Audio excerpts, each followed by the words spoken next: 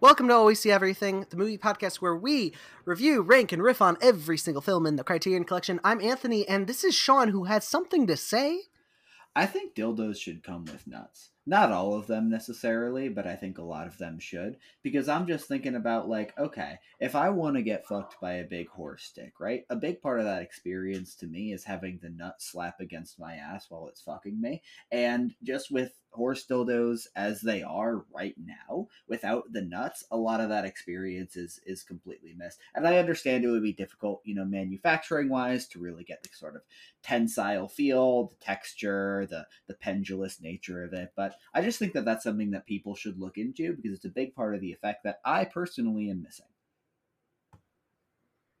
You have revealed your naivete to not realize that many definitely do have that aspect to them.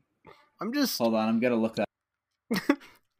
On this week's episode, we are covering 4 movies that are we're going back to school, Sean. Bam, back to school special. We all need to learn a little bit more about the world. VHS looking. It's the real world or whatever. It's I don't know what school ties. We're freaks and geeks. We're going back to school. We're going crazy. And so we have 4 movies about sort of alienation and not being able to figure out your place in the world during a very difficult time in your life. For the third man, that is between jobs as a writer, when you're kind of like poor but like middlingly famous. And then we have 3 like movies us. where it's yeah we're at least middlingly famous. Yeah. Exactly. For sure. We're like Mike Tyson level famous. I think that's we can all settle on that, right? That's fair to say, yeah. And then we have 3 movies that are about that special time when, the birds, the bees, they all come together and they, make you into a beautiful flower or whatever the metaphor is. We're talking about teenagerdom, being in school, school. And so we've got Wes Anderson's Rushmore. We've got John Hughes' The Breakfast Club, and we've got Alexander Payne's Election. And Alexander Payne, the wrestler, will be joining us today in a few moments. Sean, what did you think of this week's episode? Well, this week's movies. Not a bad one in the bunch. This might be my favorite week in quite a while. Since the Oops All Bangers one, for sure. Yeah, there's like 5 or so episodes I think that we could have done that would be in contention here, but I have an old favorite that I am learning new things about how much I appreciate. I have a new, maybe not quite favorite, but still fucking good, and then 2 other heaters. This was a good one. You described my experience as well, except that we swapped which one's our favorite and which one is we like it, but it's just kind of good or whatever. Yeah, that's fine. All right, let's dive right into this with The Third Man. Sean, I enjoy The Third Man so much, but Rushmore is really more my thing. So will you do me a favor and read the description for me this time around, because we're swapping here. I gotta talk more about Rushmore because I'm the Wes Anderson boy. I'm perfectly centered in frame. That sounds fair to me. Yeah, you are right now, and there's like this big piss filter all over and all the posters are arranged perfectly symmetrically. That's, now we're getting into AI generated stuff. Kinda, yeah. I am generated by AI. Generated man. Yeah, that is true. Yeah. I think that's what we said about me last time, but that's okay. Carol Reed's The Third Man. Pulp novelist Holly Martins travels to shadowy post-war Vienna, only to find himself investigating the mysterious death of an old friend, black market opportunist Harry Lime, and thus begins this legendary tale of love, deception, and murder. Thanks to brilliant performances by Joseph Cotten, Alida Valli, and Orson Welles, Anton Karas's evocative zither score, Graham Greene's razor-sharp dialogue, and Robert Krasker's dramatic use of light and shadow, The Third Man, directed by the inimitable Carol Reed, only grows in stature as the years pass. So a lot of I, stuff from this kind of era, late 40s to early 60s film noir classics, these are things that I'm not, it's not exactly my thing. And on some level, I feel like kind of guilty about it because kind of my film credibility is sort of tied up in that. But I just sure. haven't I haven't really connected with these so far in my life. But this fucking thing, script, acting, like not score. I was about to say score. I have some issues with the score. No, the Maybe a score's little good. bit. Score's The good. score is good, but you have that goofy song, like, and I know it's like, It's I Santa forget what the Fe. song It's is. like Yeah. Texan. You know, it's like a Oh joke. yeah, I don't like it. I guess it's kind of a joke, but I don't. And it's Actually also didn't sort know that it was that. So you know what? That makes me like it a little bit better. But this of.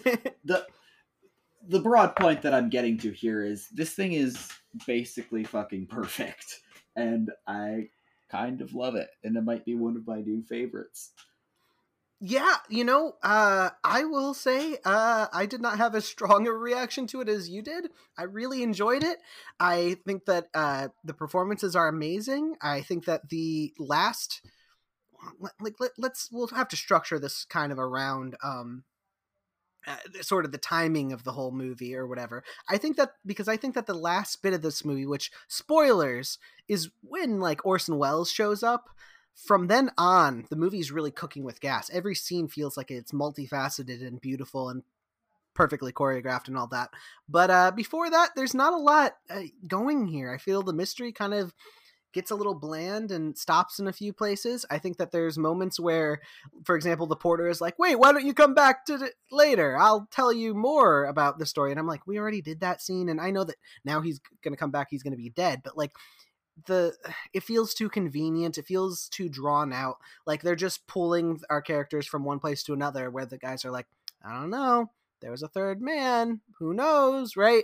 And I don't feel like there's a lot of thrust to that, because I know that something amazing, something crazy has to happen for him to actually solve the plot, and I'm just kind of waiting for that to happen. And when it does, it hits hard and it explodes, but it takes a second to get there. I had a completely different experience than you did with the first half of this. I Mm. won't I won't tell you that once Orson Welles shows up it doesn't get better, because I basically agree with that. But basically from go, this thing is just fucking fascinating. And a big part of that for me is Holly Martins just works so well as a character, because he has this great sense of dejection and being unsatisfied and feeling like this guy who's sort of ashamed of his own work and is this weird transitory period in his life where he's kind of alone and washed up in this, and he's the type of character that feels like it kind of captures that same sort of noir detective, down and out, down on his luck, but from a different access, where he's not a professional investigator. He doesn't have any connections. He doesn't know the city. He's a noir detective with the motivation to go through with the case, but none of the skills or capabilities that you would want in order to do that, which has He's this, kind of bad at it. Yeah. yeah, he's got this unique feeling of helplessness to him and being completely unmoored and ungrounded in this strange environment with the only person he knows being dead. And that it's such a fucking good start to have immediately, like, yeah, we're introduced to this character who's kind of a piece of shit, kind of down and out, kind of down on his luck, relatable in his way, but yeah, he's alone in the city. He doesn't know anybody. He has no job. But what I really love about it is the fact that he is willing to, in spite of all that, motivate himself entirely by trying to find Harry's killer. Is just, it imparts so much immediately about their relationship as characters, and that is kind of the fulcrum point for the whole thing, is what Holly feels like he owes to Harry, and everything that he resents him for and is jealous about him for. And also how little he has going for himself in his life outside Yes. of this, Yeah, like everything is kind of in Harry's wake. like following after him. Like even the woman that he falls in love with is not only Harry's lady, but she is still currently in love with him. And that's And calls him Harry. right, yeah.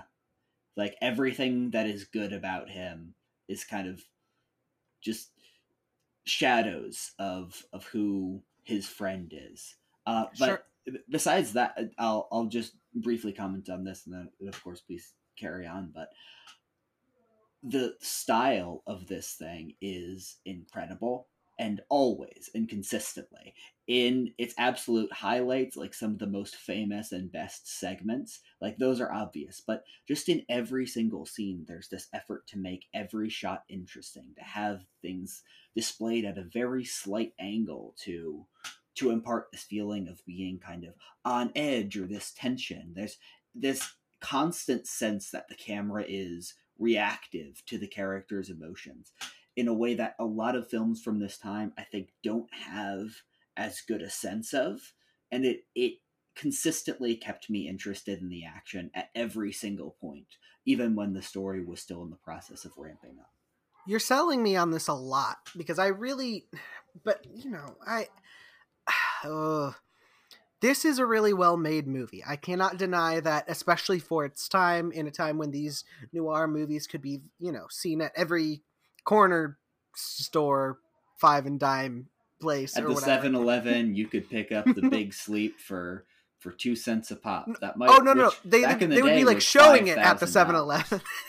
Oh, I That- see. So it makes they even less sense. you'd like get a big gulp and like look in your cup and there'd be like, Bogey looking back at you or whatever. Oh my Um god, that sounds like a nightmare. yeah. Or it's a bogey. Oh And no. so in some cases it's both because his movies suck. No, I think that generally I agree with you. I think that I think that this movie constantly goes above and beyond, but also, it drags a little. The first half of this movie to me, or even, I don't know, 2/3 of this movie to me really feel like they're spinning their wheels in a cheap, pulpy detective novel kind of way. He's not going to uncover anything. I know he's not going to uncover anything. He doesn't seem like the kind of character who will uncover anything. I went in knowing that Orson Welles was a part of it. I didn't know that he wasn't going to be revealed until that moment, but I still felt the anticipation of like, okay, there's going to be a reveal. There's going to be someone is going to tell him the thing that's going to unlock the mystery for him, and then we're going to be off, and there'll be like something interesting will happen. But most of the movie is just him walking around kind of aimlessly asking guys like, hey, what happened? And they're like, I'm going to tell you some of the story, but not all of the story. Dun, dun, dun. And he's like, oh, great. No leads. Anyway, I'm going to like go. And I didn't find him that compelling. He is a little complex. I do agree. But, I don't know. His relationship with Harry Lime is never explained, and when you're put again, is never really fleshed out explicitly in a way that made me think, oh, we should really be rooting for this guy. We should be rooting for Harry Lime, or in some way feel indebted to him the same way that our main character does. And that's a feature to a certain extent because you don't want to.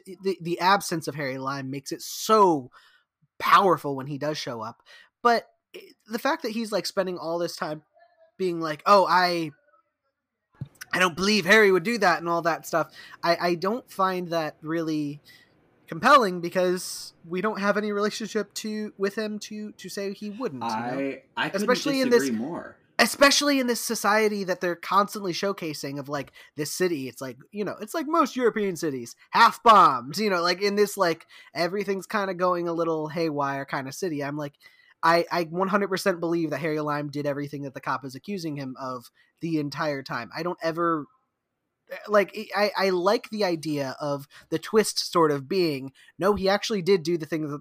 The cops who are kind of annoying, you actually should believe them. But I believe him from the very moment that they say like, yeah, Harry Lime's a bad person or whatever. But aren't so many of the character relationships that Holly has with pretty much every character on some level elucidating his relationship with Harry? Because when he's with the dancer, with Harry's lady, there's all these brief little like Holly can't go a couple sentences without mentioning, yeah, Harry had this way about him. He used to do this and this. He always used to, make you feel like you had fun. And then she adds some other context of like, Harry always liked to leave me alone for a while. Harry didn't seem like he was very Right. interested in me. Or when he's talking to the police and they're, explaining to him all of the things that Harry's done, like, no, he was this black market smuggler. Or Harry's other friends, like the guys who are in on the conspiracy with him, they give him, these other slivers, and us, as a result, other slivers of insight into who Harry is. I think that the Right. whole But it's thing is constantly built off of these relationships and the things that Holly can't help but reveal about his own relationship with Harry. And it becomes, in my mind, like immediately very complex and interesting. And I think that that's the project of the film is constantly in exploring that. the constant tension of the movie's first half especially is revealing these things about Harry that this guy doesn't believe and doesn't know about. He's constant we're being taught about Harry through completely fresh eyes. We don't know Harry Lime. We've never heard of Harry Lime. It's not like he's like, it would be interesting if they used like, well, Al Capone would never do something like that. Like, whatever. If they actually used a real historical figure, but they didn't. And Harry Lime is instead someone who this guy claims to know, and everyone else is giving us more specific details. And so I believe them. And so I don't buy into the tension as much, I guess. I see what you're saying here. I do think it's visually interesting for the most part. I think that the characters, do all right. And I think that the performances are very well done. And that is what lends them a lot of their power. But when Harry finally shows up in the greatest introduction scene, like for a character Yes. since, I don't know, like, Citizen Kane, right? Willy Wonka, right? Like great, the Joker in the Dark Knight, like Rear like Window. Rear Window, good one. Like these, like we're introducing a character who is Indiana Jones, right? Who is awe-inspiring, right? And so you have all these moments that put them all together, and you with great filmmaking by starting with like the feet and showing like the cat coming up to him and all that stuff. It's so mythic and it's so great. I love it immediately. And suddenly I'm like, okay, finally the movie is kicked into what the movie should have been the whole time. Now, I'm not saying that Harry shouldn't have shown up by then. I'm saying that I don't buy into the tension between who he thinks Harry is and who Harry actually is, because most of what he's saying about who he thinks Harry is just not what the other people are saying.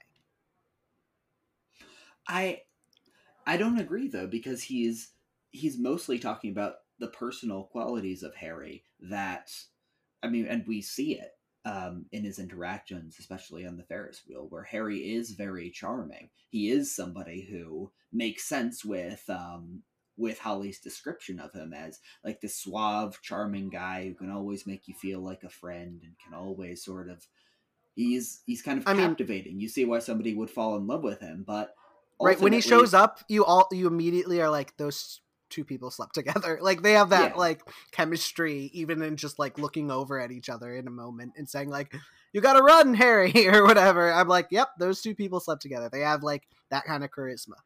Yeah, but pretty quickly it's revealed that Harry is capable of all of these things, but the way that he even describes it is convincing in its own way, to where I don't think that there's any real contradiction between the Harry that Holly describes and the Harry that other people describe. It's part of the tragedy of this thing is Holly recognizing that he didn't know Harry the way that he thought he did, and that nobody knows Harry the way they thought he did. I don't think that we need to completely trust other people's description of Harry, because remember, I forget her name, but Harry's lover, she says Harry wouldn't be so stupid as to show his face and meet you at the cafe, which she's completely wrong about.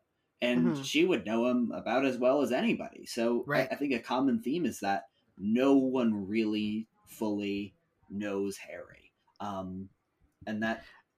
I agree. I think that what I agree.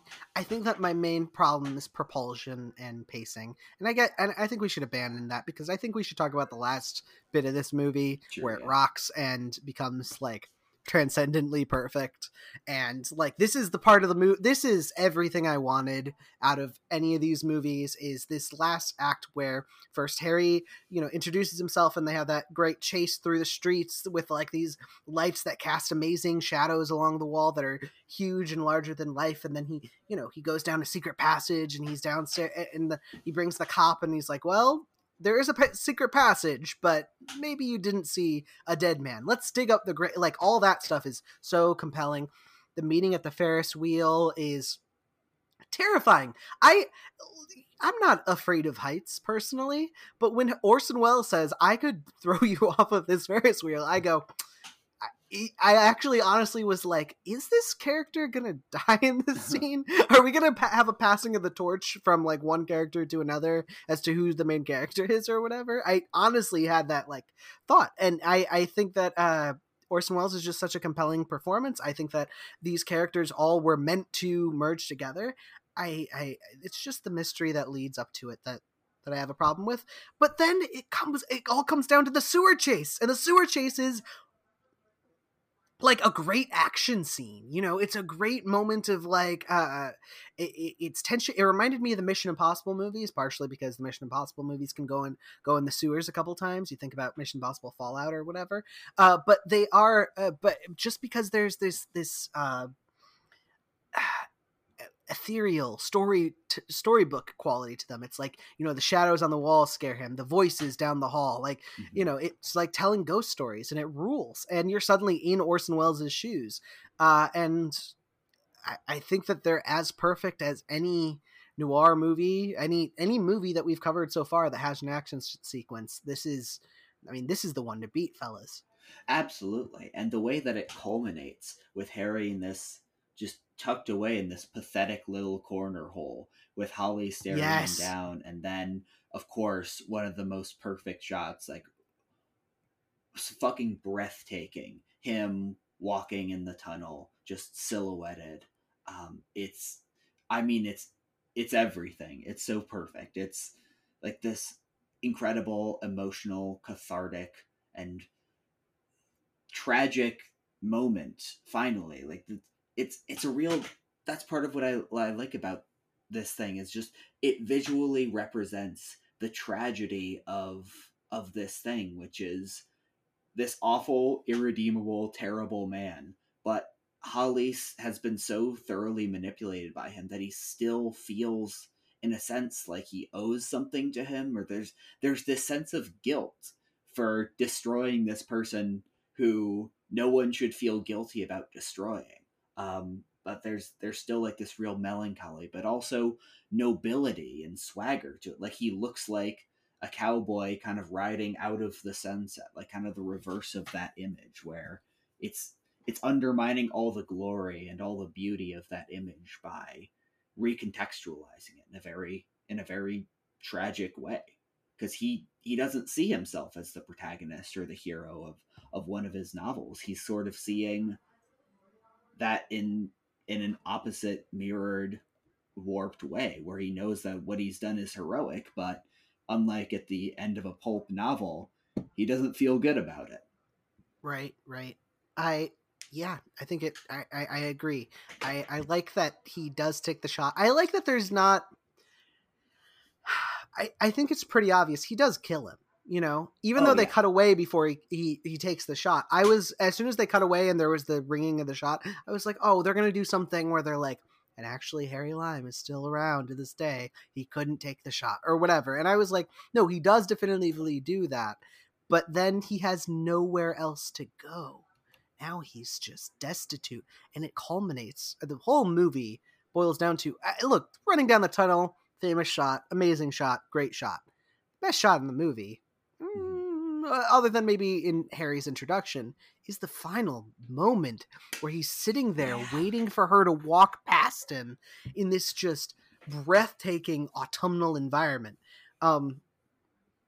It's gorgeous, and it is sad, and it breaks my heart where it's like there's this absence of anything going for him. He did the quote right thing, and yet there's nothing for him. I think that really ties into this whole movie thematically, because this is a movie about sort of what we do in desperation during times of war and how we act and fulfillment that we get. Harry Lime seems like a pretty, I mean, the most horrible thing about him is that he seems like he's a pretty fulfilled dude. Like, he doesn't he's seem happy. He seems pretty, yeah, he's got a, cherubic face, as everyone always says about Orson Welles. He's very smiley. He's very whimsical. He's like Puck or something, and he enjoys himself completely thoroughly, and he doesn't feel bad about his crimes because he's like, I don't know, I seem pretty chill. There's not a hint of conflict within him, except like, I gotta run away from these guys who are chasing me or whatever. And to contrast that with our protagonist, it's awful. It's terrifying. I also want to mention very quickly, the other cop, not the inspector, the other cop, his name is Payne, and we're talking about Alexander Payne today. Mm-hmm. So I just, it's the same guy, It's the same exact guy. That's an Easter egg. Right.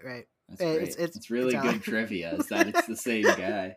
Put that on IMDb. It's the same guy. That's the full note. Yep. Just nothing attached, no explanation. It's the same guy. All right. I think we're ready to move on, Sean. Yeah. Let's go back to school. Uh-oh, is that the school bell I just heard ring? Boom, boom, boom, boom, boom, boom, boom. I don't know what I'm saying. I'm fucking late to class, and the teacher's gonna kick the shit out of me. I gotta shove this toast to my mouth and run to my bicycle. Like, oh no, Jock Sean's coming this way. I better stuff myself in a locker. Which way did he go? Which way did he go? I'll never find me in here. I don't know where we're going with this. Let's end it. At the end, we're going to talk about Rushmore, starting with you reading the Criterion description. The dazzling sophomore film from Wes Anderson is equal parts coming-of-age story, French New Wave homage, and screwball comedy. 10th grader Max Fisher, Jason Schwartzman, is Rushmore Academy's most extracurricular student, and its least scholarly. He faces expulsion and enters into unlikely friendships with both a lovely first-grade teacher, Olivia Williams, and a melancholy self-made millionaire, Bill Murray, in an award-winning performance. Set to its soundtrack of classic British invasion tunes, Rushmore defies categorization, capturing the pain and exuberance of adolescence with wit, emotional depth, and cinematic panache. So you're a Wes Anderson guy. I know you're a big fan. I didn't realize how little of one I was, because I've only seen two, this and Fantastic Mr. Fox. I'd seen it before, I'd seen it a while ago. Definitely didn't remember it as well as I thought I did. But, I'm going to let you kind of take the lead here. Tell me a little bit about how you think this fits into Mr. Anderson's oeuvre. This is a perfect introduction to Wes Anderson, because Bottle Rocket is his first movie, but this is his second movie. Is really the movie where he's like, all right, you're either in or you're out on my style. Bottle Rocket has a lot of Wes Andersonisms. If you had never heard of Wes Anderson and you watched Bottle Rocket, you would still be like, well, that was very distinctively shot, I suppose. But Rushmore is the first movie where it comes together and really makes a sort of collage of everything. It's the first movie where he's, like they mentioned, the British rock tunes. They really he starts to make movies more about rich people who are sad about their lives a little bit, as opposed to Bottle Rocket, which is about like not rich people, lower class people who are sad about their lives. And he starts using his like perfectionist lens to look at the world. Rushmore is also the movie that really makes him take off. Martin Scorsese, after seeing Rushmore, claimed that he was going to be that Wes Anderson was going to be the next Martin Scorsese. And I think you can really see it here. I think that there's a powerful perspective on the entire world that he really presents here, and he lays out a little bit more thoroughly. He's got all his usual obsessions. He talks about Max Fleischer's obsession with extracurricular activities obviously gives him a lot of lead to be able to do his normal montage stuff. The color palette, of course, is a toned down version of the Wes Anderson we know today, but still very effective and very much his style. The Cocteau references, of course, are something that he will return to again and again. Most obviously in Life Aquatic with Steve Zissou, which is a Cocteau biopic without being a Cocteau biopic because they can't use his name. And he becomes this guy who he really becomes the guy that we know and love today in Rushmore. Uh, I think it's also worth noting, the description talks about Bill Murray's award-nominated performance. This is also Bill Murray's beginning of being like the modern post-2000s Bill Murray, which is like sad sack in a bunch of indie movies, kind of self-aware a little bit, able to turn his biting humor into sadness. The fact that he's not like, supposed to be a cool guy anymore. No, yes, and he doesn't have a remove anymore, the funniest joke with Bill Murray in this movie, debatably, of course, is that he is when he like plays basketball with some kids, like he like interrupts their basketball game while he's on a phone call. And I like that they weaponize that as saying like, isn't this guy like pathetic? Even though that's a very like Bill Murray-ish joke, it's also like it's also incredibly sad. And I think that Rushmore is the first movie to really do that, so that, later, obviously Wes Anderson will keep on using him again and again. We talked about Steve Zissou. We'll talk about that down the line. But also, Lost in Translation comes out of this. Even the Zombieland cameo, I think, really comes out of sort of Wes Anderson entering this new, sad, weird phase of his career, where the worst movie he can make is like Aloha. And even that, he's like, I'm a sad sack of potatoes instead of being like, I'm Bill Murray. Nice to meet you. Have you ever heard of Ghostbusters?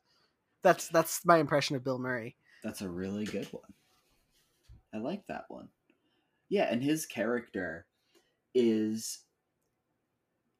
I think that it's fair to say that Max is kind of the anchor of this thing, but he's sort of like the reverse anchor, I guess.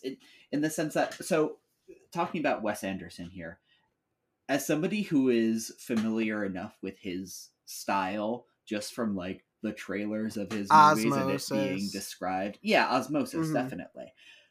Like this doesn't feel like a fully Wes Anderson, like the Wes Anderson infection hasn't spread to the core yet. It's like still it's still on the surface, because Max is sort of the only explicitly fantastical or whimsical character in the universe of the movie. Obviously, the presentation and the tone is still very Wes Anderson. It feels like one of his films, but as far as like the wackiness of the characters and feeling like, yeah, this is a Wes Anderson character, Max is really the only one there. Everyone else seems pretty grounded, with the exception maybe of Dirk, but he's kind of Max's apprentice anyway, so that makes enough sense. And Magnus, to an extent, he's like a little bit of a goofy bully, but not so much that he kind of escapes the bounds of reality like Max does. But then to have what's Bill Murray's character's name? Mr. L something? I actually do not remember. I don't know. Whatever. Bill Murray. Like, to have him... It makes sense why he's sort of magnetically attracted to Max, and also why Rosemary is also sort of willing to give Max a lot more credit and time, is that he is kind of magnetic. He is like the exception to the rule in this case. And I think that that's part of what makes it work for people who might be a little bit over the whole Wes Anderson thing, or maybe they think that style is exhausting. I don't know if that's me yet. It might be. Going down the line. I don't think so, but it's possible. But this Max he's kind of an obnoxious and overbearing character in a way that the movie, appropriately treats him as such. But he exists enough as a counterpoint to everything else that it never gets exhausting, and I think is a big part of selling him. And Schwartzman also gives a very good performance. He's great selling him as a little man, as a miniature guy, as a 15-year-old, the final form of the roller backpack kid. Like, it's fun. It's a fun character, and the balance, I think, between fantasy and a lot more grounded dynamics of the other characters makes it work very well.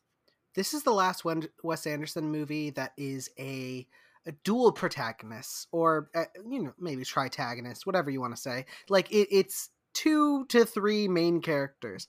From now on, every single Wes Anderson movie will be an ensemble. even Fantastic Mr. Fox is actually like about, well, his kid and the cousin and the, the other people around him, and it's trying to show.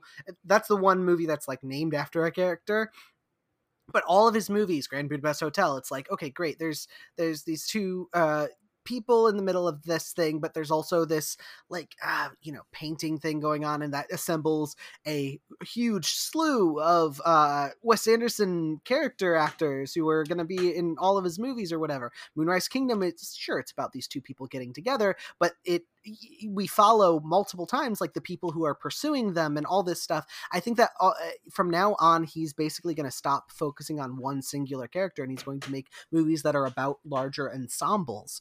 And so I wonder then if what ends up happening, especially in Royal Tenenbaums, which is his next movie and in my opinion his masterpiece, he starts spreading around the whimsy. He starts making every character have like a little thing. Royal Tenenbaums, it's like, oh, Gwyneth Paltrow wears a coat all the time. That's the thing that she does, and she's really sad, and stuff goes on. And then, you got your Life Aquatics. It's like, oh, everyone's going to wear these uniforms and wear like a red hat, and they're all going to be sad all the time. And this one plays the guitar, but he's probably sad too. And Willem Dafoe is gonna, he's gonna chill. He's gonna be really intense and like look into the camera really deeply or whatever. These all the quirks start invading all of his characters, and I wonder if Rushmore, and to a certain extent Bottle Rocket, which is has these two brothers or whatever, literally the Wilsons, right, playing these characters who one of them's clearly the straight man and the other one is like the wacky one, right? I wonder if Wes's style, I want to know what you'll think about these other movies going forward, because I wonder if Wes started by being like, what if I just concentrate my style into one character and made all the wackiness, all the silly decisions come out of them, and then everyone else will be kind of a normal person and they won't be quirky or anything like that.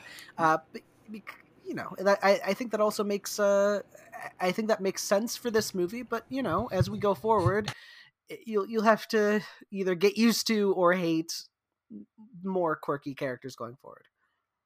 Yeah, I think that I wouldn't say that this is a flaw exactly. Well, it's something that kind of undercut my enjoyment of it. Is it okay, you think, if we start talking about the way that this thing ends, or you want to talk a little bit more about the meat?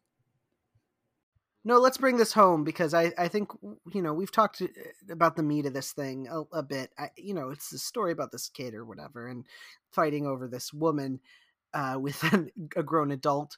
But what's so interesting about it is that it ends in a way that I don't think either of us liked, but I think it affected you a little more. Yeah. So the way that I remember this movie is I was watching it for the first time, and they get to the scene where Dirk and Max are flying on the tarmac and they're flying the kite, and Margaret comes by, they have their little exchange, and then Max starts talking about, I want to start up an aviation club, and he starts talking to Dirk and he's dictating names, and the camera's panning out and the music's drowning out his voice, and you're like, oh, that's a nice little ending. It's not cleanly tying up everything with a bow, but there's still some optimism there. Max is kind of at rock bottom, but he's sort of on the upswing, and he's going to take these lessons he's learned to become more mature as he advances himself in general. That's a mature but still cute and fun ending. But then it keeps going. Right, you hate happy endings. You hate endings with a bow. No, because it would still be a happy ending. But I don't love an ending that's a little bit too clean. In a lot of movies, anything can work for any movie as long as it's properly set up. But I like having something that's a little bit more ambiguous. And the way that they do it with the wrapping up everything and tying it up in a neat little bow, and everybody gets literally every character ending. Shows up at every the end for his play. Yeah, that's what makes it feel like a Wes Andersonism that isn't entirely earned. Like, we see this whole panning shot of everybody coming together, and it's a little bit fantastical. It's a little bit goofy, and the way that it wraps up is sort of with this sort of fairy tale ending. Everybody gets together. Everybody, gets their own romantic thing, and I don't like it as much as leaving a little bit of that ambiguity, because on the tarmac it's just such a perfect ending that I think making it a little bit cornier, I guess, it feels like it's sort of dumbing it down. And it's not that I hated it, because I do like these characters and I don't mind seeing them get their happy endings, but it didn't feel, in my mind, totally earned and was a little bit distracting. Did you find it funny? Like the ending scenes, they've got the Vietnam War. Oh yeah, no, that whole scene, and everything. I mean, it was funny. It was legitimately very impressive, because I don't think this movie had a huge budget, but getting everything together on the stage. I mean, I guess that would be, it is like Max's thing, but Sure. that whole segment definitely felt a lot more fantastical and less detached, because getting Dynamite, working on this incredibly stall stage, this insanely intricate, detailed scene, like with this implication that there was way more that we didn't even see. And right, man, I also want to, the helicopter flying by, yeah, that and grabbing onto it, that was improvised. I also want to note briefly that I loved Magnus.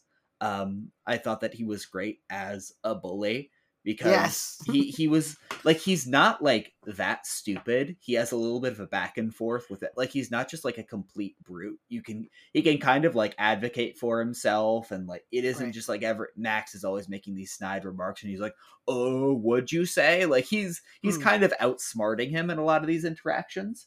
And at the end, when Max asks him to be in a play, and there's the twist of like, "I've always wanted to be in one of your plays," like that. It's such a perfect thing that recontextualizes their relationship throughout the entire movie, that makes you feel like, oh, this wasn't just a stock bully character the whole time. Because I hate that scene only really? because I like what he says. I like him saying, "I've always wanted to be in their place." Cut out there, but then Max saying, "I know," or whatever. I was like, Max hasn't learned anything. He's still like a pretentious. You're right. I didn't remember that. Right. But I completely agree. You're right. Yeah. That's a good call. But I like. But I agree with you enough where it kind of evened out for me. And that's how I feel about the whole movie. I think that where I'm like, I like the rest of the movie so much that I actually had the exact same experience. I've seen this movie, I think, more than you have. You're saying this is your second time watching it? Second time, yeah. This is like my fourth or whatever. I really like this movie. I've shown it to people I care about because I'm just like, this is really cool. And it's a good starter Wes Anderson's without being like, okay, Bottle Rocket or whatever, where you're stripping out almost everything that's Wes Anderson-y in comparison to how much it's going to be later. And so I've shown this to a lot of people, and I always think that it's going to end exactly where you said, where he's like looking at the kite or whatever. And then there's like a whole nother 20 minutes of them getting the thing together and them trying a couple things. First they try to get her with the rebuilding the aquarium. Then he tries to get her to show up to the play and everything. And I don't think it takes away from the point. I like having it all together. I don't find it cheesy. I actually find it really fun and an appropriate ending to the movie. I just think that by then they've said everything they need to thematically, where it's like, and then they have to grow up. And I think that they're done by then. I would love to see someone else really, a Wes Anderson expert especially, like really dig deep into these last 20 minutes, because there's so much going on, even though it basically amounts to, and then they all lived happily ever after. And I wonder what is going on there. I like you said about that one scene, I like the rest of the movie too much to really complain. And I asked you if it was funny to you because I don't know, I find that stuff, just some of the funniest gags in the movie are, Luke Wilson showing up and being like, "I was asked to wear a tie," or whatever. Yeah, it's really not funny. That I disagree or found that unenjoyable. It just it kept it away from being my ideal version of this movie, thematically and tonally. And it kept me from being like, this is a masterpiece, and kept me closer to being like, this is a great film, a capital G great film. And I think that's all we have to say about Rushmore. Yeah. So let's get into my pick for this week. Second period's about to start. Better get our hall Ding. passes. Oh snap! We're going back to the 80s for. What's your favorite subject? Mine is lunch. Mine is breakfast. Uh-huh. What happens when 5 strangers end up together in Saturday detention? Badass posturing, gleeful misbehavior, and a potent dose of angst. With this exuberant, disarmingly candid film, writer-director John Hughes established himself as the bard of American youth. Oh, that is a title. That's a good Vividly and sentence. empathetically capturing how teens hang out, act up, and goof off. The Breakfast Club brings together an assortment of adolescent archetypes: the uptight popular girl, Molly Ringwald; the stoic jock, Emilio Estevez; the foul-mouthed rebel, Judd Nelson; the virginal bookworm, Anthony Michael Hall; and the kooky recluse, Ali Sheedy, and watches them shed their personae and emerge into unlikely friendships. With its highly quotable dialogue and star-making performances, this exploration of the trials of adolescence become an era-defining pop culture phenomenon, one whose influence now spans generation. Dude, I know it's kind of basic. I remember when I first got into the first time I got into the Criterion Collection was because of the Before trilogy. I loved the Before trilogy, and I wanted all 3 of them together in one box set, and the only way you could do that is to go to Criterion. And I was like, oh, what is this? The Criterion Collection. Then I looked into, what is the Criterion Collection? What are some movies I might have heard of in here? And then I was like, oh, The Breakfast Club. There's one. Or whatever. And slowly I've gotten more into being more of a cinephile since then. I know it's kind of basic, but I love The Breakfast Club. I think it's genuinely the best teen comedy ever made. I'll throw that down probably. It's John Hughes' best work for sure. I think it is a masterpiece of teenage cinema, which is really hard to do. And we've noticed in recent years how we're kind of reclaiming like Clueless, your Mean Girls, your Legally Blonde. I know that's college, but like, those sort of schoolish type movies that are made for like pop art audiences are being like reclaimed as like, great works of fiction or whatever. Those are And girl sleepover movies. Yeah. The boys, we were watching The Edge of Tomorrows and The Priests. And I think that this is maybe the best one. I think that this is the ultimate strive forward best movie you can get of this genre, and I'm really glad it's in the collection. I actually, before we really dive into this, Sean, I want to set up. We've been doing a segment by which I mean last week we did a segment where we talked about 3 movies that we wanted to see in the collection.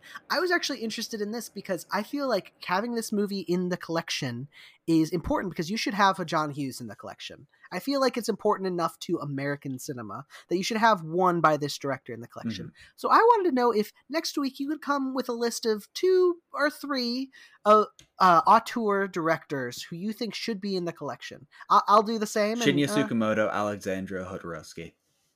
Okay, well, I guess no tension. I can repeat it next week, but those are the 2. Okay, great. I'm going to be doing some Googling later, and we'll talk about it. But anyway, so Alejandro, I meant. I think I said Alexandro.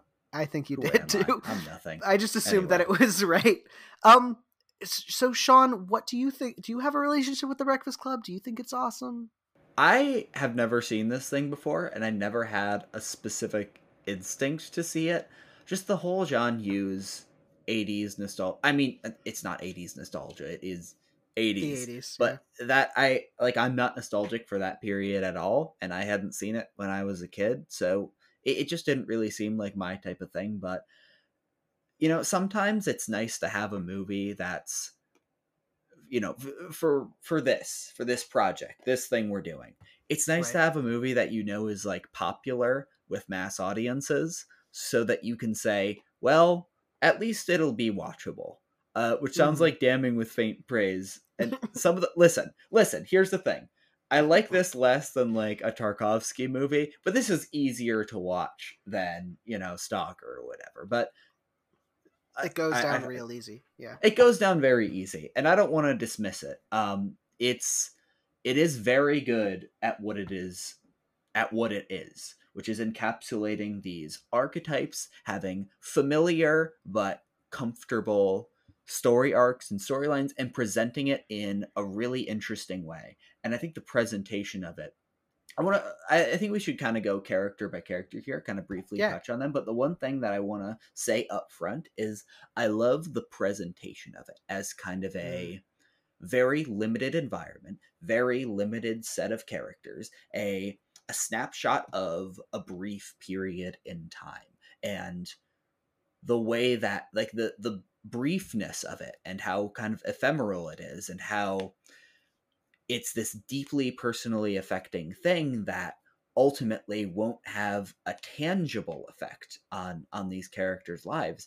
And the way that it's presented, again, like the smallness and the intimacy and letting us understand the environment of this school and then subsequently the internal environment of these characters, it's an incredibly fucking smart setup. And I mean, the essay thing is like a little bit goofy because you know exactly how it's going to play out.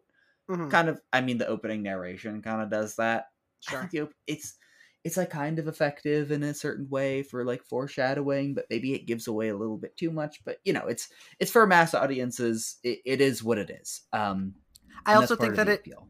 I think that it needs to tell you a little bit about the environment that these. I love that it's an abandoned school. Like, you don't ever see them in school. And I Right. think that it's important to establish the roles that they are going to subvert through. I mean, like, Anthony Michael Hall plays the brain, right? He's the one who's doing the like narrating and everything. And I love that he's just, his name's Brian, which is brain, you know, Right. with two letters mixed around. There's your mass audience appeal there. Right. That's $1 million domestic right there. Mhm. I think that I think that Brian is great because he starts as being like this very. I love the the specifics of him. Like, he says fellas, like his shoes. I love the shot of all their shoes because you see his shoes and you're like, oh, those aren't like it would be so easy to make this guy like a square who like wears like dress shoes to school or whatever, but no, he wears like really crappy sneakers from like a Payless or whatever. He Mhm. wears not great he wears shoes that are like off color, don't match his outfit, and kind of suck. I think that it's perfect, but you then have to see past that and see like he's like a person who's dealing with his own stuff. You kind of expect like the suicidal one, the person who's like, oh, I tried to kill myself or thought about killing myself, to be the basket Allison. case, or right, Yeah. Allison, or you know, even whatever, the criminal. Like, he'd be like, oh, whatever. Or they'd even put like, I mean, especially after all the athlete guy, you know, Emilio Estevez's character is talking about Andrew. I act like I know all these characters' names, but you know, when Andrew talks about it, he's like, pressure, like, gotta be the best or whatever. You're like, okay, well, that could easily crack. We've seen that 1,000 times.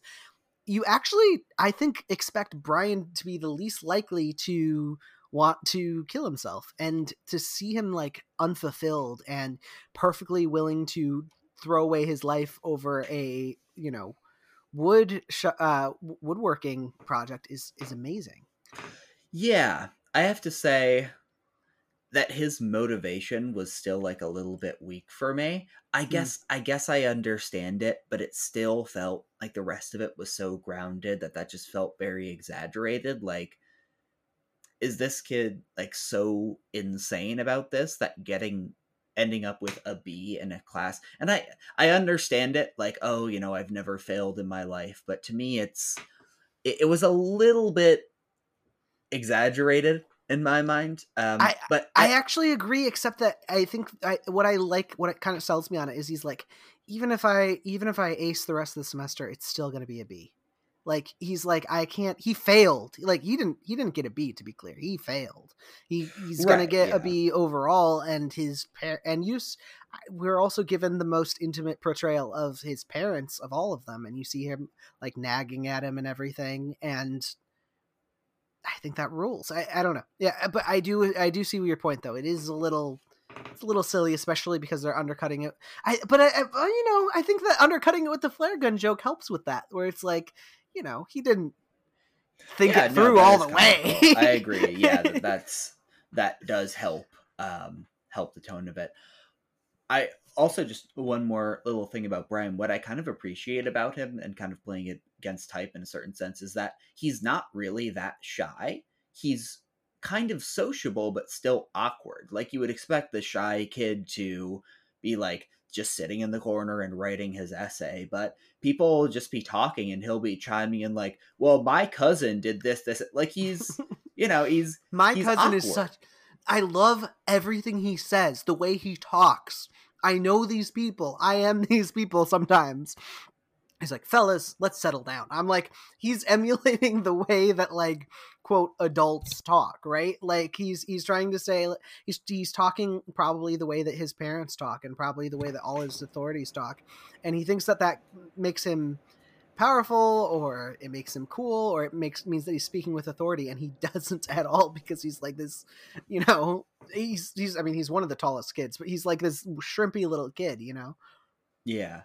But speaking of not a little shrimpy, Andrew is in contrast, kind of, he has this like level of composure, I think, about him.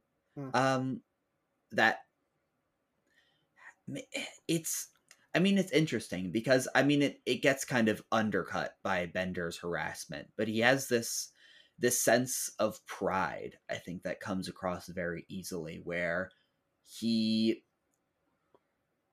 through just being like kind of reticent and not talking that much, or just trying to be sort of like, cool at all times, in addition to him jumping down Bender's throat when he gets appropriately aggravated, all of that like very well translates to what we eventually learn about him, which is this desperation to never have this weakness, which is imparted by his dad. And what helps that work really, really well for me is, like, we see his dad in the car in the beginning, and he's like the archetypal guy who's like a jock, bully, asshole in high school and college, and then just turns out to be just like some dipshit schlub.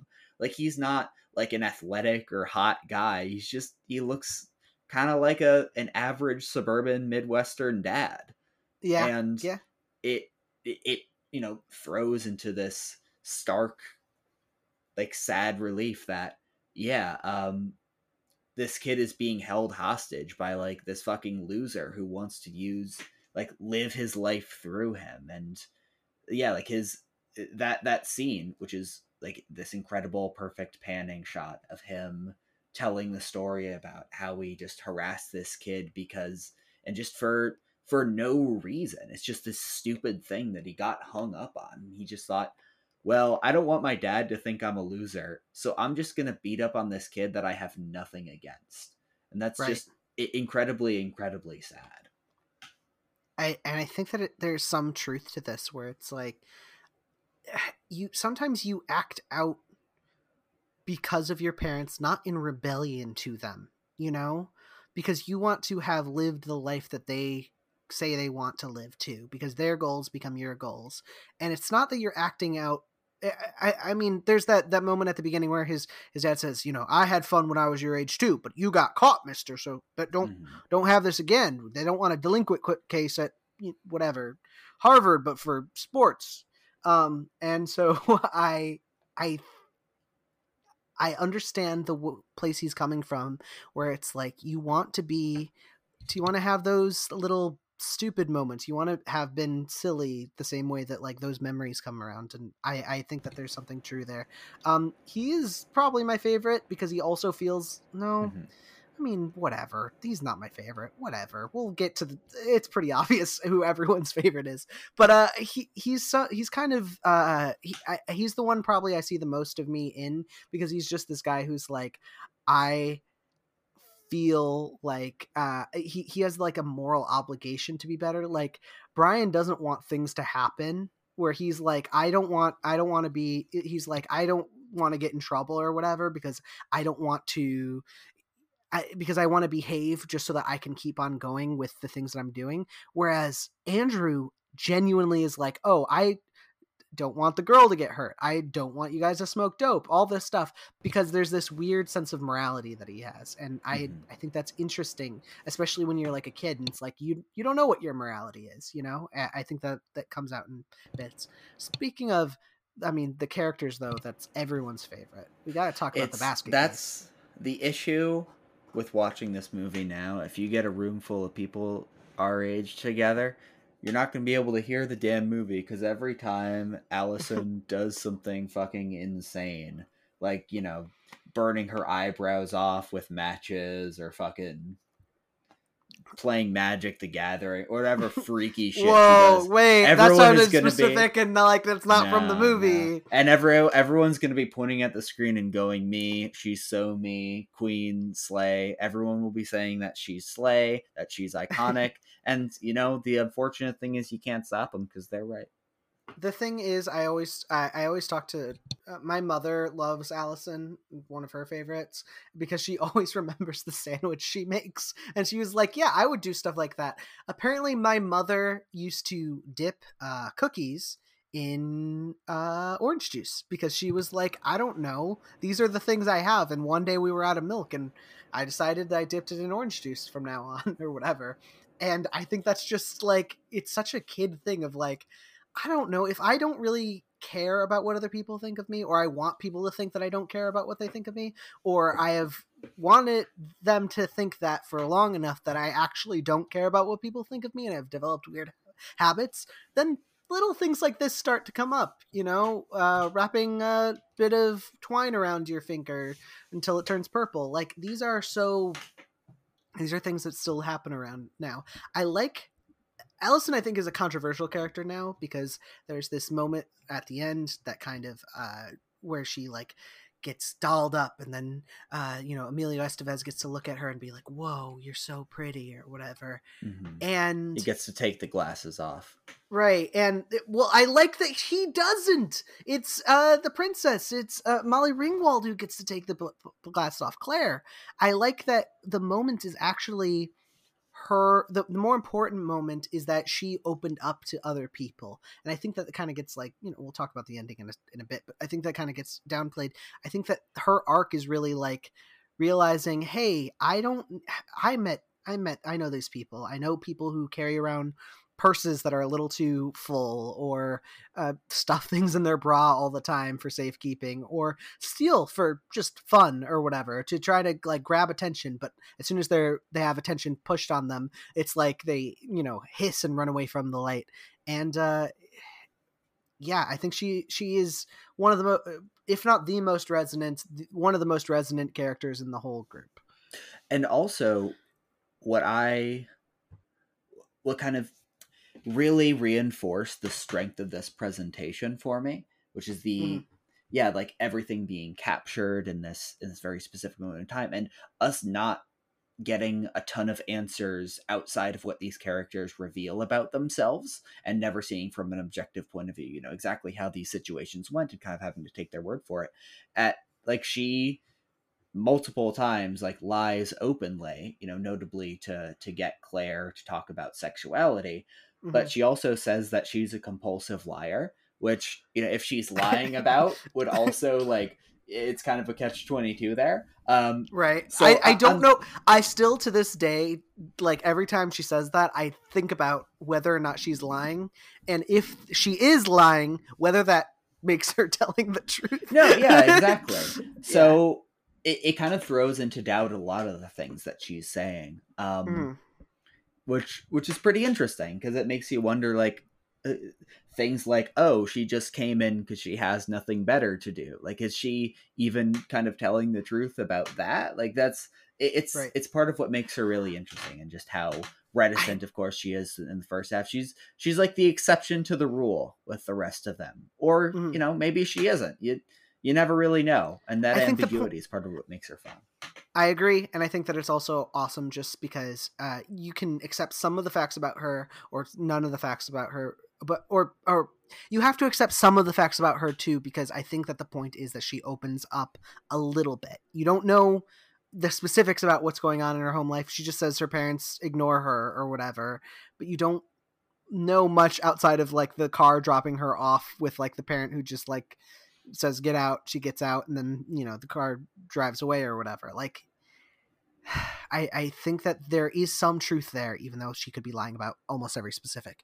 Now I think we come to, you mentioned Claire. I think Claire is interesting. Molly Ringwald is often John Hughes's muse. He talks about her in that way. What do you think about Claire? I think this is maybe my favorite of all of these performances. I think Molly Whoa. Ringwald brings the most to it. Holy cow. I did not see that coming at all. Yeah, no, I don't know. How much do you even disagree though? I think it is. I don't know. These are my friends. I don't want to compare which performance is That's better. true. I apologize. I don't want you to make you pick sides. I actually I don't know. Judd Nelson as Bender is probably the best performance in my opinion, but he also has just the most to do, and he's the adult or whatever. No, yeah, I just didn't expect you to be like Molly Ringwald. Bam. Well, because she's just incredibly sympathetic, and she imparts like from every single point. I think there's this constant sense that of like sadness with her, and I think when she gets called out, near the kind of climax at the end where everybody's kind of bearing everything, like the way that she gets called out and the way that she sells the vulnerability and just kind of the terror, I think, at being exposed and being vulnerable, like when Bender is calling her out for her earrings and everything, like that moment, and also just her kind of taking it upon herself to be the one to say like, no, I think this is it for us. I don't think we are going to be friends after this. Like the sense of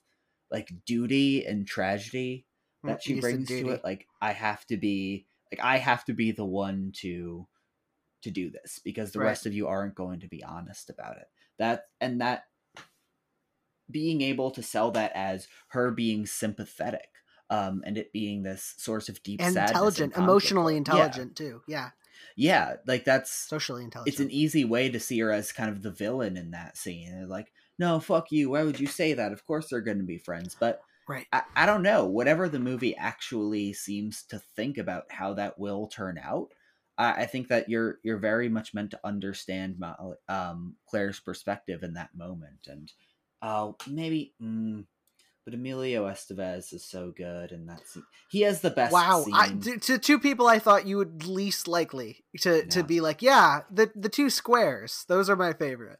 Like, no, but there's the two that I think that are give the best performances or whatever. The sense of sadness I don't disagree, that they bring is so much more relatable to me. Sure. Yeah, that's my 2 cents.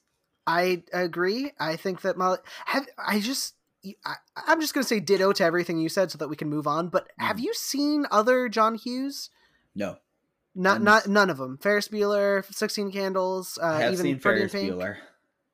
But no other Molly Ringwald. No. I am so fascinated, Sean. I think you would hate this movie if you had seen all the other John Hughes movies, because I'm just really glad that this is the first time you've seen this. I did not expect that, because I think that you're seeing it with these fresh eyes that expose something because of the context of the collection, as opposed to the context of these other 80s comedies that John Hughes directed. And Molly Ringwald, I think, is part of that, where it's like, she is a revelation. I think she is really amazing in this movie. I think she's pretty good in all of them. I think 16 Candles, she's a little sidelined, but in general, she's John Hughes' muse for a reason, and I think she rules in this movie. But people kind of underrate her because she's the girl in those 80s movies. And now we come to the big guy, the criminal Bender. It's crazy that his name is Bender, like from Futurama. It's fucking crazy that anybody can watch this movie and get over that. I think that's because the Futurama guys, the Simpsons guys, they were influenced by this movie. He says, "Eat my shorts," like Bart Simpson. Like that is a Bart Simpson like catchphrase, but also it's a Bender catchphrase. I think that it all comes from this movie. Honestly, I really noticed this time around how much he's like, our modern equivalent isn't like a high school bully, which is what I kind of thought that, or even like a hippy dippy kind of like, oh, he gets high behind the school and kind of like, blows out, man, doesn't really care or whatever. instead, our modern equivalent is like, he's a theater kid. He is a class clown. He thinks that he's like the funniest person in class, and he, stands up to authority, but it's like funny. I actually think he contains multitudes. He's the most he's the least stereotypical of all of them, and so you get a lot of extra screen time with him, just like everyone else, where you were able to dig deeper into him. But I think that he's the most fully, obviously, right off the bat, complex character, and he has some places to go, but he's pretty obviously, like, what you see is what you get. You can kind of guess that he has a bad home life. You can kind of guess that he's not paid attention to. You can kind of guess that he's abused, like all this stuff. And what he actually the complexity that actually reveals itself is just, he can relate to these other people. He can actually be a little bit vulnerable and bring out the best in them, even by having them like rebel against authority. Yeah, it's interesting that you say that you feel like he's kind of the least stereotypical of them, because to me, what sort of undercut my appreciation was that a lot of this character's arc felt like a given, like the loud, blustering guy who's, doing all this and saying all this shit. Of course he has a tragic backstory and like a bad home life and like all this and this. A lot of what ended up happening with Bender was very predictable in a way that I didn't necessarily predict the rest of the characters. Kind of, if you have these archetypes and you say, well, we're going to subvert them, we're going to play against type, that in its own way is kind of a cliche. And I think that the bully who has some moral complexity is kind of the most, it's the most cliched of those, of that genre of cliches, so yeah, but he doesn't become a better person. He doesn't he doesn't have any morals. He doesn't gain any morals by this. Instead, he is able to simply like what we're able to dig into with, like, whatever, Brian, right? It's, he like presents as a nerd or whatever, and you're like, oh, he actually is mentally he has more going on in his struggles than you thought that he did, and he has a lot more he has a lot more mentally going on. He has conflicts with his parents. He has conflicts with himself. He hates himself in a certain way, and you don't really expect that from like a guy who could basically talk like this, and that is subverting that. Not by subverting it, not by saying he's not actually like a brain or a nerd or whatever, but rather by saying like there is a lot more going on to him. I think that when I say that Bender is the least stereotypical, it's like that baseline I think is a little fudgy. He's a criminal, is the thing that they say, but like that's not as stereotypical as like a jock / athlete, right? Or the party girl, the princess, right? Like that is not as obviously like this baseline that has to be subverted. Instead, it's like, yeah, no, he is a kid who acts up in class sometimes because his parents, don't like him or whatever, and he doesn't like flip his morals. He doesn't become like he's the most complex because I don't think he fits into a category as neatly as everyone else. That's all I mean. He very much presents as a complex character as soon as he walks in the room. You're like, oh, I get this guy's deal, but not because I've seen this in movies, because that is I can instantly track like all the lines of things that created this person. Sure. Yeah. No, I would basically agree with that. Him being the focal point of the dramatic arc of it. It makes enough sense. It Sure. It works. But what I will say, my main issue here is the way that this thing ends up. And a lot of it is focused on the romantic relationships that end up developing. Like, I just do not buy Allison and Andrew at all. And I mean, frankly, I don't even know what else to say other than that. Like, that was not a relationship that I think was very well founded. Bender and Claire gets a little bit more focus, but it just feels like a lame kind of way to end it. You know, I don't think that like a romantic thing makes that much sense for any of these characters for a Sure. few reasons. One is on some level it kind of cheapens it, because to me, what's lovely about this is people, when nothing is at stake and when they have nothing to gain, still ending up relating to each other and sharing a moment of human connection. They don't Mhm. I the version of this movie that I want to exist, like Rushmore, is one where they don't end up getting anything from each other. There aren't these romantic bonds that are forged. And on some level, it's implied that they don't really continue their relationship outside of this because Mhm. that's not what's at stake. They're not forging a Right. lifelong Which friendship. I read it They're as growing that. up. They're growing up and they're learning to become adults in the sense that you can relate to somebody and you can share a special moment and a special connection with somebody just fundamentally as humans, and that kindness, that understanding is the lesson that they should ultimately learn. And I think that the way it wraps up just kind of cheapens that.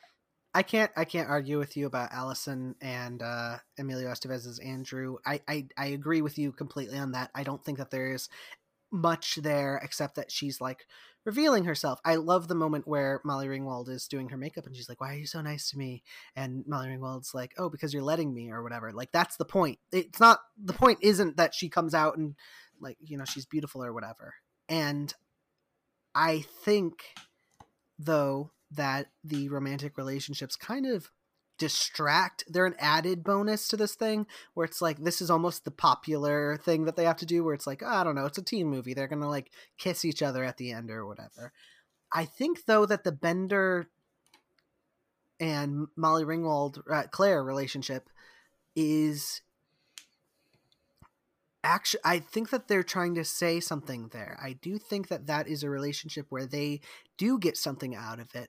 They're ending up together not because they're like in love or whatever. They're hormonal, they're teenagers, but rather because like what Bender says, he's like, wouldn't it be great if you could get back at your parents after this? It's like they're not changed or whatever. They're going to try something, and they're going to try something a little different. They're going to try to be together or whatever. I think the implication being like, it's not going to work out. Just like Molly Ringwald said, when they go back to school on Monday, none of these characters are really going to be able to figure anything out. They're all going to like break up and never talk to one another again because they exist in different social circles. Other than maybe Allison just opening up and actually having friends of some kind at some point, right? But I think that that ending, that iconic ending where he puts his fist up in the air, is a recognition of whatever happens now, whether these people are together or not, they connected, and there is something beautiful and frankly like exhilarating when that happens, where you are just like we were able to relate to one another and share a little bit of our soul with each other, and I don't know why, but that was pretty cool. And also he fist bumps because he thinks he's going to get laid or whatever. But Sure. that darkening, that fading thing at the end, where they have the freeze frame, he has his fists in the air, and then it goes, the frame gets a little bit darker, and it's just saying, it's fading out, saying like, it's not going to last. The sun is set on the day. The Breakfast Club is ended, and who knows what happens from now on. But and so I think that the romantic pairings, although a little distracting, I think that I don't know, they're fine. They're like boring. I also just think Allison looks prettier before she transforms. Oh, absolutely. I think that's a classic John Hughes complaint. But yeah. All right. I think with that, you want to move on? Let's move on to your pick this week, Yes. Sean. Sort of the anti-Breakfast Club. In many ways, yeah. Perky, overachieving high schooler Tracy Flick gets on the nerves of social studies teacher Jim McAllister to begin with, but after she launches her campaign for student body president and his personal life starts to fall apart, things spiral out of control. In Alexander Payne's satirical Election, the teacher becomes unhealthily obsessed with cutting his student down to size. covertly backing a spoiler candidate to stop her from steamrolling to victory, and putting in motion a series of dirty tricks and reckless promises with uncanny real-world political parallels. Adapting a then unpublished novel by Tom Perrotta, Payne grounds the absurdity of a central dynamic in the recognizable. The setting is his hometown of Omaha, Nebraska. The accomplished cast is rounded out with non-professionals, and distills his closely observed take on deeply flawed humanity to its bitter but stealthily sympathetic essence. This is one of my favorite movies, and a rewatch only reinforced that in my mind. This thing is, I mean, just starting with the way that it looks and the way that it's presented is, I love Payne's style here and the way that he frames everything.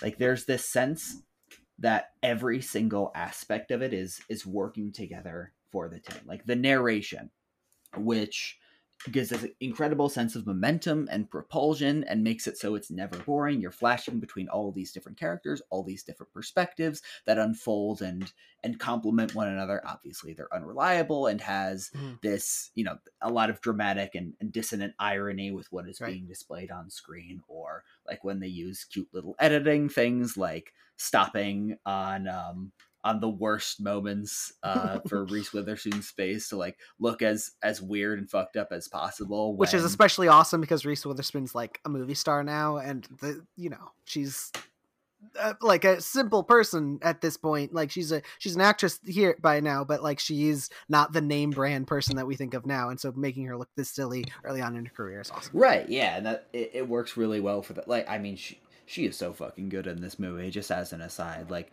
Broderick is very good. He's appropriately cast, but Witherspoon is absolutely just slam dunk perfect. She understands this fucking character. I thought you said Roderick for a second, and I was Yes, trying to remember Roderick which Diary of a Wimpy Kid character was in here. But she just has this incredible hold on what makes this character obnoxious, while also having like the pristine energy and keeping everything, like the sunniness that's still kind of veiled, and just also the moments where she's very sad and downtrodden. Like, I don't know how much you're supposed to feel bad for. I mean, kind of a little bit, but anyway, Witherspoon is phenomenal. I think she's the real star of the show here.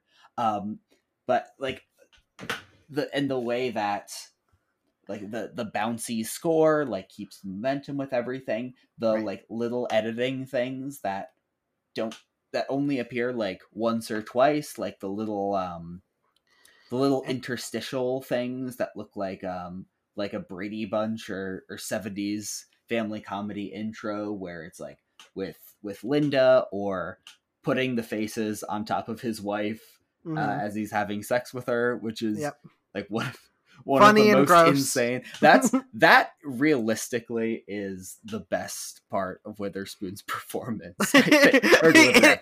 Fuck me and Mr. M. Fuck me. It is pretty good. I actually think my favorite Witherspoon moment is when she's like, "Oh, what's his name? Dave, right? She has sex with Dave." And it's like, and she's like, "Oh, you think that because I don't have a father or whatever, that it's because I have father issues that I was with him? Oh, it's not because of that. It's just that he's so strong and makes me feel so secure or safe or whatever." That lack of awareness. I love that the movie is constantly making fun of its main characters, and all its main characters think that they're the main character of the movie. Like all four of these characters, the three electees and Matthew Broderick are all they all think that this is their movie, and really it's none of their movies. We're laughing at all of them, and they all have their own problems, except for Paul. Paul's cool. Paul's awesome. You're laughing with Paul. I think that really comes out with Tracy, especially because Tracy's all like, I'm driven and I'm, whatever, but we're also pausing on the worst moments of her, of her face, right? And the silliness that is inherent there. And we're constantly undercutting her there. I also think that it's with Mr. McAllister, Matthew Broderick's character. I think that they're interesting as opposed figures. Tracy sort of representing like this next whatever. there's this mentality that Tracy has of being like, I'm going to win. I'm going to do this thing. She has this amazing amount of ambition, but she's also being projected upon by every adult around her, including Mr. McAllister, who is saying that like, oh, she's like a horrible villainess and she's ruining his life or whatever. And when actually she is just very passively doing the thing that she's always been doing, which is being like a nerd and being someone who wants to, be student class president and everything. And, he just projects more sinister nature upon her, while Tracy herself is just also like she has the relationship with Dave, where Dave is saying like, oh, she's perfect, she wants to read my novel, and he's projecting all this thing of like, we're in love, and Tracy's like, I don't know, Tracy also didn't like love him. She was just like, I don't know, he was nice sex. He was a teacher. Who cares, right? I think that is interesting. I think Tracy as a figure is interesting to think about within the context of American politics because of these characters who tend to be brought up in as people pleasers, as people who want to do whatever other people want. I don't think that's inherently villainous. I think McAllister, the whole point is that McAllister is actually the real villain because he ends up, actually taking villainous actions, whereas Tracy's worst crime is like tearing down a couple posters and like lying about it, and instead McAllister is the one who projects like, oh, you slept with my best friend, when she did, but like, she's a teenager. Like, right. Come on, you're not going to hold that against her. Here's where we really diverge here is I agree that Tracy is ultimately kind of the culmination of multiple adults' projections and ambitions for her. We have her mom, who is this person who like Tracy like holds up as like an overachiever, but seems very much like she's kind of someone who postures at that, but maybe can't exactly walk the walk. Because I mean, like, it being a paralegal, hell, that's a perfectly respectable line of work. But the way Tracy talks about it and plays it up makes it feel very much like her mom. She has won many cases. Right. Well, she works at a law firm who has won many cases. Like, she's the third, fourth rung down in a successful law firm. Right. And Tracy has this, and you can, like, when Tracy's talking about her mom, like, writing letters to successful women. Like, yeah, like Nancy, don't like, and the two that she lists are like, yeah, I guess, like, they're not. I mean, it's the 90s. Yeah, sure. I mean, sure. Yeah, like, if it was Hillary, it would be a little bit on the nose, but but like that kind of idea that her mom has these sort of unfulfilled ambitions, but she's managed to create like this perfect ball of whatever that is. You can't do that. Yeah, what? Whatever what you just said, you just, it's gonna. I couldn't understand what you're saying. Okay, she is just accidentally, despite not being, the highest achiever in the world, she's managed to, through luck and circumstance, create this destined child, which has the perfect intersection of luck, competency, and ambition to like be fated to conquer everything. Like, she talks in the beginning with Mr. McAllister about, well, no, she says, I don't know why Mr. McAllister tried to fight against fate. Like, she frames it in this way of, it is a foregone conclusion that I will be ascendant. Like, I am going to rule over everything. Whatever I see, I will conquer. Like, I am inevitable. And she's kind of, and then Mr. McAllister says, I am Iron Man, and he snaps, and then like Tracy Flick like evaporates into dust. I have it in my notes that much like Thanos, Tracy Flick is inevitable. Right. And I think that gives me a sense that I have a different reading from this movie than you, and I think that's part of why I love this thing. Is there's two somewhat contradictory but I think in some way also complementary versions of this, which is Mr. McAllister is unambiguously the villain, and in many ways Tracy is a victim. But I think that this movie, it poses an interesting and darker and more complex question, which is like, Tracy, she's not the villain of the movie. but I think in some way she's like the ultimate villain of the world, because she's a young woman who gets like raped by an older man. Like that's unambiguously awful. Like she's been exploited. She's been like that. It's part of it is that McAllister and Dave, obviously, like they're pieces of shit. They're awful men who are not. They don't treat the people around them correctly. They don't treat Tracy correctly. Like they are not the heroes whatsoever. But I think that there's this sense that McAllister, obviously, he has many things that are very awful about him and many traits that aren't relatable and shouldn't be relatable to anybody. But he is relatable in some certain ways, which is that I think as the audience we're meant to infer that there is something deeply wrong and kind of evil about the person that Tracy is and the kind of people that Tracy ends up representing, who are just like, these are the pharmaceutical CEOs and corrupt politicians of the world who are just the Harry Limes. Yeah, they're just all personal advancement and cold-blooded ambition. Like, yeah, Tracy Flick is the type of person to look from the top of a Ferris wheel and say, look, Mr. M, you just have to do a calculus in your mind. How many of those dots need to disappear in order for me to win the election? And like that was great. Yeah, and that's it's sort of contrasted with Paul and Tammy in a sense, where they're both kind of, what's interesting about them is I think that they're both meant to be very sympathetic in their way, but they're both also like the scions of this rich, construction company. And on some level, when Tracy talks about like, there are people who want to like degrade women and keep them from being successful, and you have these rich kids who are just waltzing in and want something handed to them on a silver platter, it's like, the thing is, like, she is right about those things. She is correct in so many of the things that she does and says. And yeah, she doesn't really do that many explicitly bad things, but I mean, a lot of that is having to do with like the indictment of the American political system. Like, you can just however many examples of the Pauls of the world who are just sort of blandly charismatic rich kids who just step into the halls of power as placeholders. But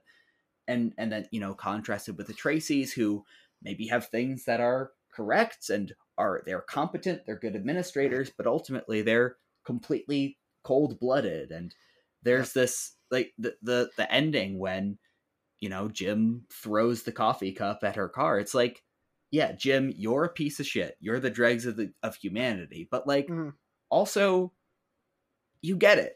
And that's what works so well about this movie for me. Is like I get why I have this like deep seething hatred for everybody in this movie, and also this incredible like sense of fear, I think, for becoming also any one of them. And yeah, it just it works. Except Paul. It hits Paul's cool. all there. I could be Paul. I would love to be Paul. Would not mind ending up as him. I like that Paul's biggest evil, though, is that like he's just completely passive and completely non-knowledgeable about how privileged he is as a person. Yeah, I guess that's, which is what we really, really hate in American culture, probably the most right now. But also, he's kind of charismatic. We kind of like it. Yeah, it's interesting because it kind of flips around who you would assume you feel sympathetic for. Like, Tracy Flick is like a plucky go-getter who wants to do her best and work hard, but she's portrayed as this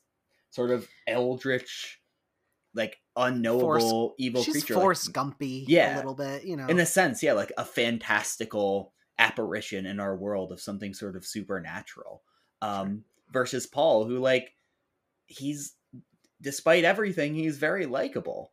Right. And I think you could even say that there's maybe a deeper irony there, where this movie is sort of making fun of those assumptions. Like, well, we like, the privileged dipshit, and we dislike the person who's like, yeah, competent and ambitious. And I mean, I don't think that's exactly my reading, but the thing we like the most, but apparently the thing we like the most is what's her name? What am I missing? What's the other girl's name? Tammy. Tammy. It's Tammy's take, which is just like, screw the system, and everyone goes, yay! And it's like completely non-constructive. It is completely destructive. We like raw rebellion, especially as teenagers or whatever, and that's what appeals to us the most is chaos. And I think I do really like Tammy.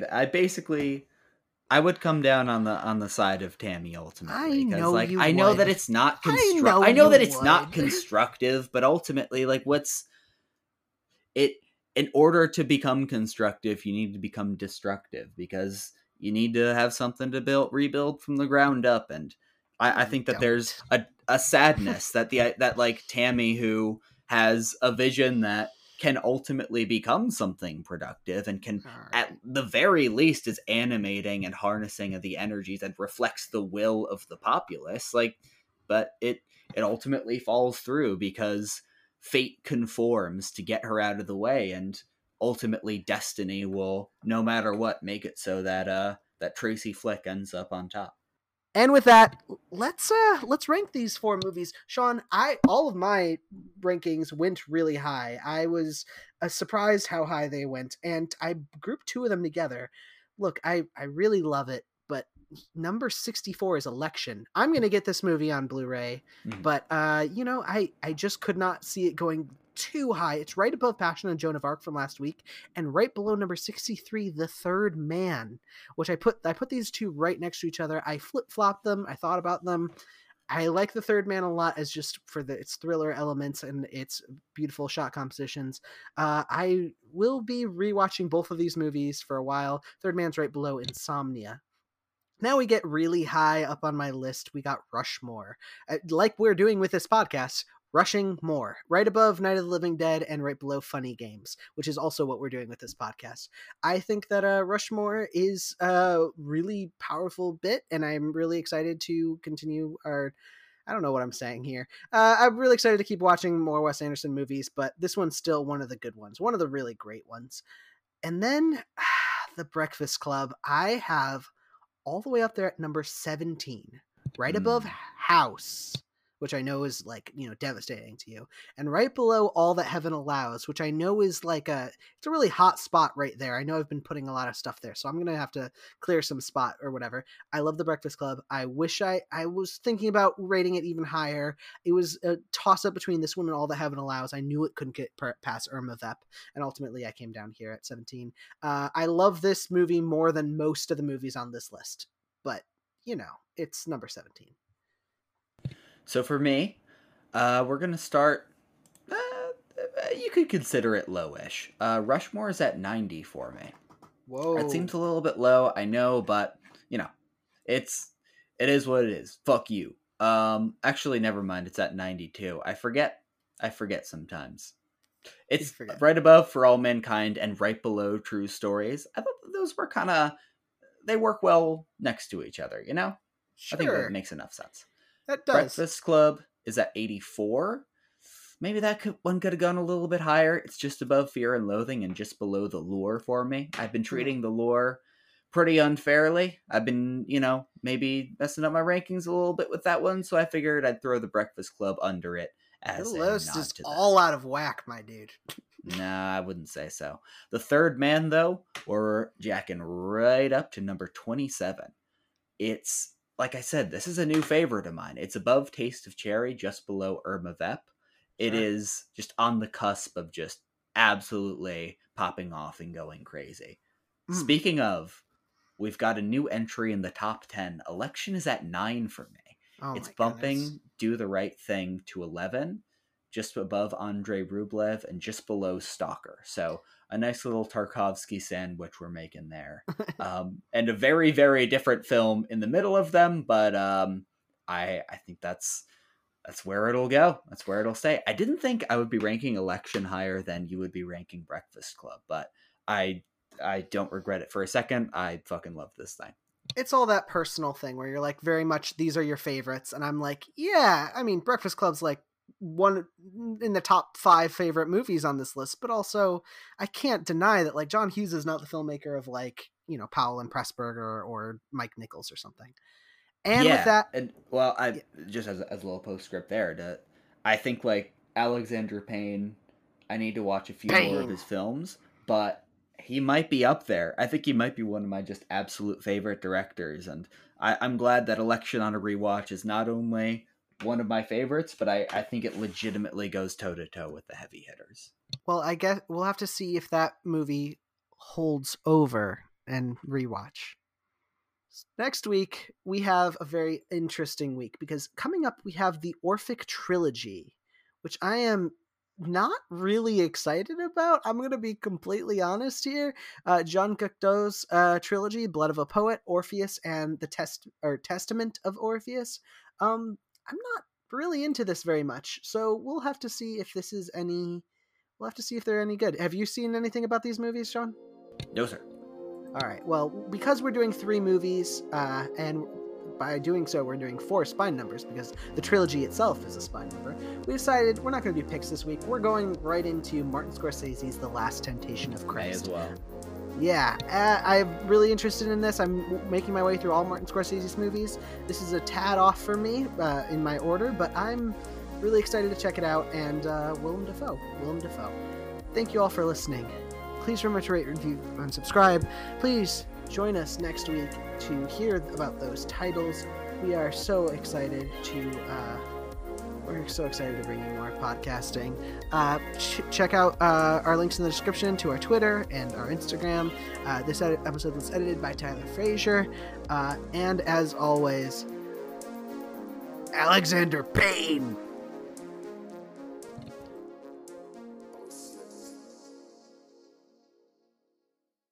That's fine. You can be the Malcolm X of this podcast. I'll be the Martin Luther King. I feel like I feel like that characterization is unfair to all 4 people involved in that for extremely different reasons. Let's cut that out. I don't think we should. Okay, well, too bad. And with that, we're ending today's episode. Thank you all for listening. Please remember to wait a second. Hold on, cut what I just said out because I forgot we have to do our rankings.